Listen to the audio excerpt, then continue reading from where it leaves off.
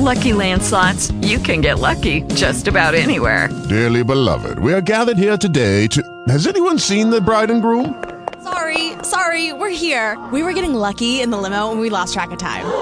No, Lucky Land Casino, with cash prizes that add up quicker than a guest registry. In that case, I pronounce you lucky. Play for free at LuckyLandSlots.com. Daily bonuses are waiting. No purchase necessary. Void where prohibited by law. 18+. Terms and conditions apply. See website for details. With the Lucky Land Slots, you can get lucky just about anywhere.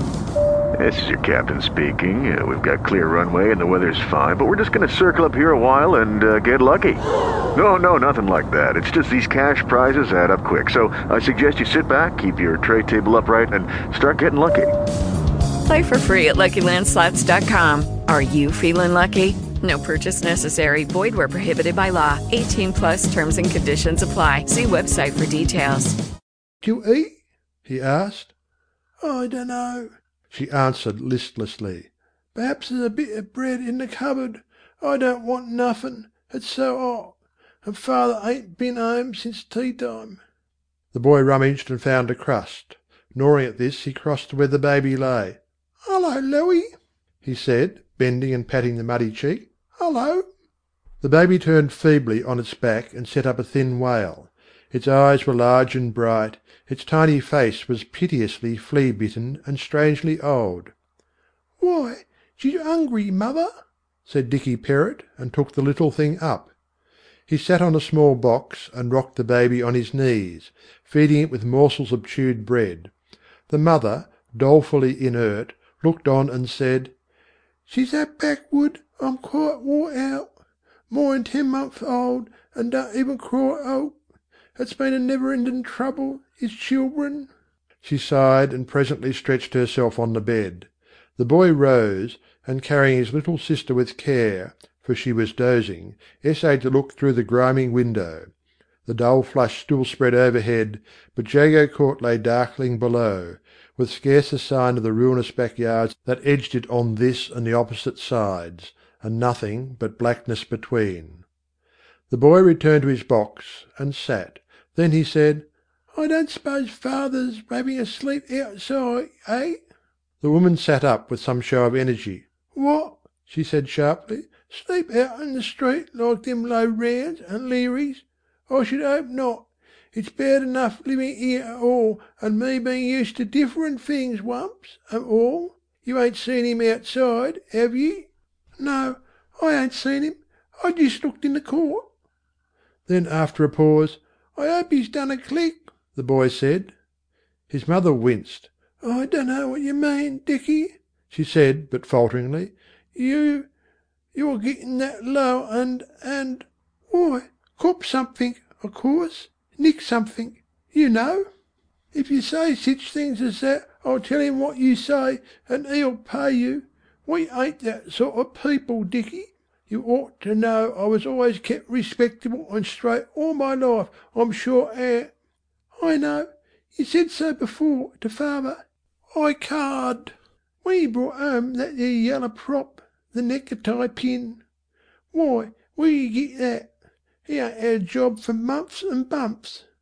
Where's the yannups come from what's been to pay the rent, and git the toke, and milk for Louie?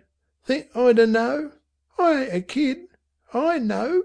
Dicky, you mustn't say sich things," was all the mother could find to say, with tears in her slack eyes. "It's wicked and low.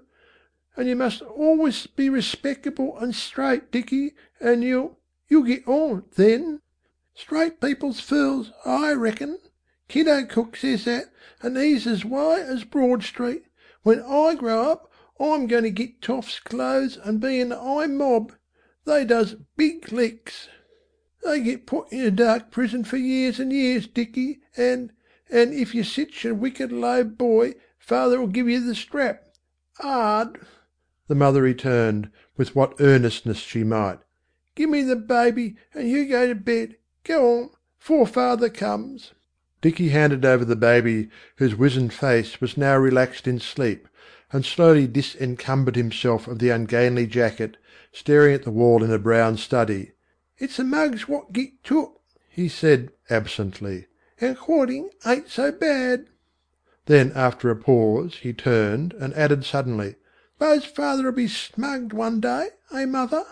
His mother made no reply, but bent languidly over the baby, with an indefinite pretence of settling it in a place on the bed. Soon Dicky himself, in the short and ragged shirt he had worn under the jacket, burrowed head first among the dingy coverings at the foot, and protruding his head at the other side, took his accustomed place crosswise at the extreme end. The filthy ceiling lit and darkened by fits, as the candle-wick fell and guttered to its end. He heard his mother rise and find another fragment of candle to light by its expiring flame, but he lay still wakeful. After a time he asked, "Mother, why don't you come to bed? Waiting for father. Go to sleep." He was silent for a while, but brain and eyes were wide awake, and soon he spoke again.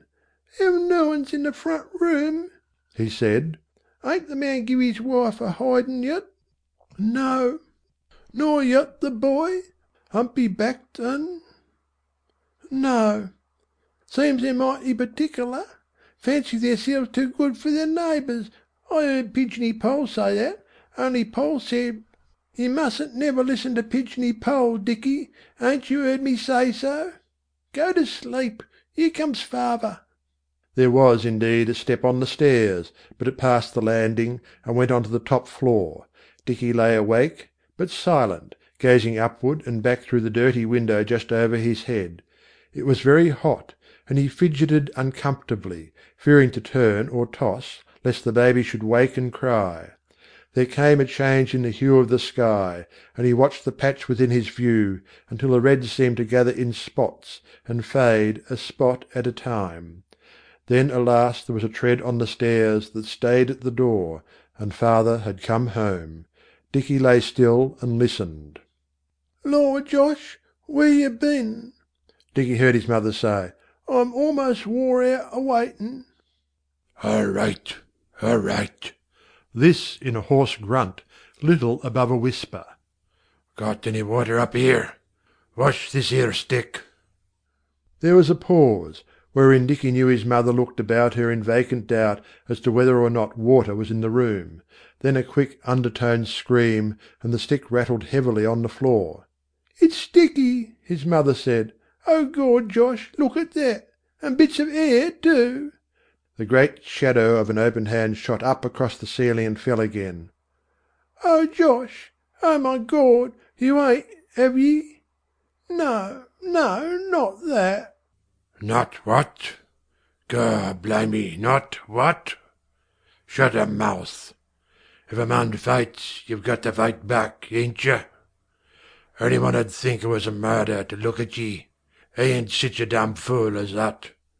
Here, pull up that board." Dicky knew the loose floor-board that was lifted with a slight groaning jar.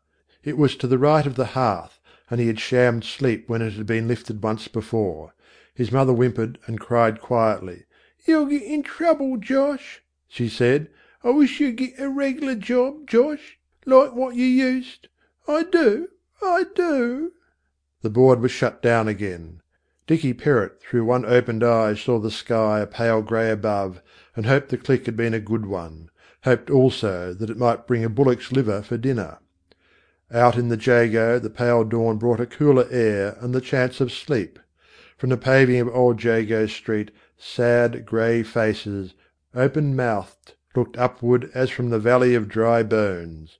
Down by Jago Row the coshed subject, with the blood dry in his face, felt the colder air, and moved a leg. Section 2. 3/4 of a mile east of the Jago's outermost limits was the East End Elevation Mission and Pansophical Institute. Such was the amazing success whereof, that a new wing had been built and was now to be declared open by a bishop of great eminence and industry. The triumphs of the East End Elevation Mission and Pansophical Institute were known, and appreciated far from East London, by people who knew less of that part than of Asia Minor. Indeed, they were chiefly appreciated by these. There were kept, perpetually on tap for the aspiring East Ender, the higher life, the greater thought, and the wider humanity. with other radiant abstractions, mostly in the comparative degree, specifics all for the manufacture of the superior person. There were many lectures given on still more subjects. Pictures were borrowed and shown, with revelations to the uninformed of the morals ingeniously concealed by the painters.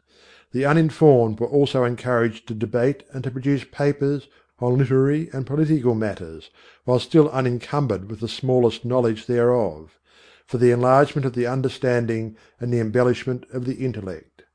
And there were classes, and clubs, and newspapers, and games of draughts, and musical evenings, and a brass band, whereby the life of the hopeless poor might be coloured, and the misery of the submerged alleviated. The wretches who crowded to these benefits were tradesmen's sons, small shopkeepers and their families, and neat clerks, with here and there a smart young artisan of one of the especially respectable trades. They freely patronised the clubs, the musical evenings, the brass band, and the bagatelle board, and those who took themselves seriously debated and mutually improved with pomp. Others, subject to savage fits of wanting to know, made short rushes at random evening classes, with intervals of disgusted apathy. Altogether, a number of decently dressed and mannerly young men passed many evenings at the Pansophical Institute in harmless pleasures, and often with an agreeable illusion of intellectual advance. Other young men, more fortunately circumstanced, with the educational varnish fresh and raw upon them, came from afar, equipped with a foreign mode of thought and a proper ignorance of the world and the proportions of things, as missionaries.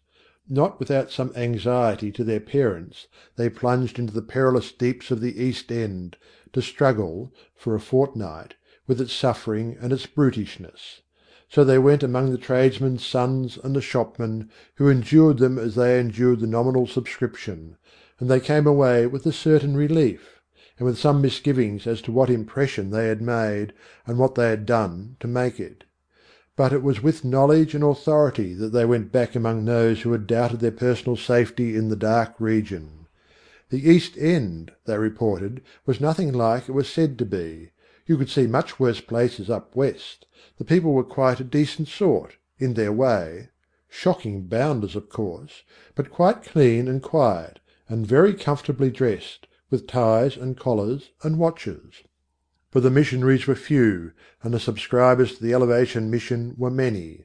Most had been convinced, by what they had been told, by what they had read in charity appeals, and perhaps by what they had seen in police court and inquest reports, that the whole East End was a wilderness of slums, slums packed with starving human organisms without minds and without morals.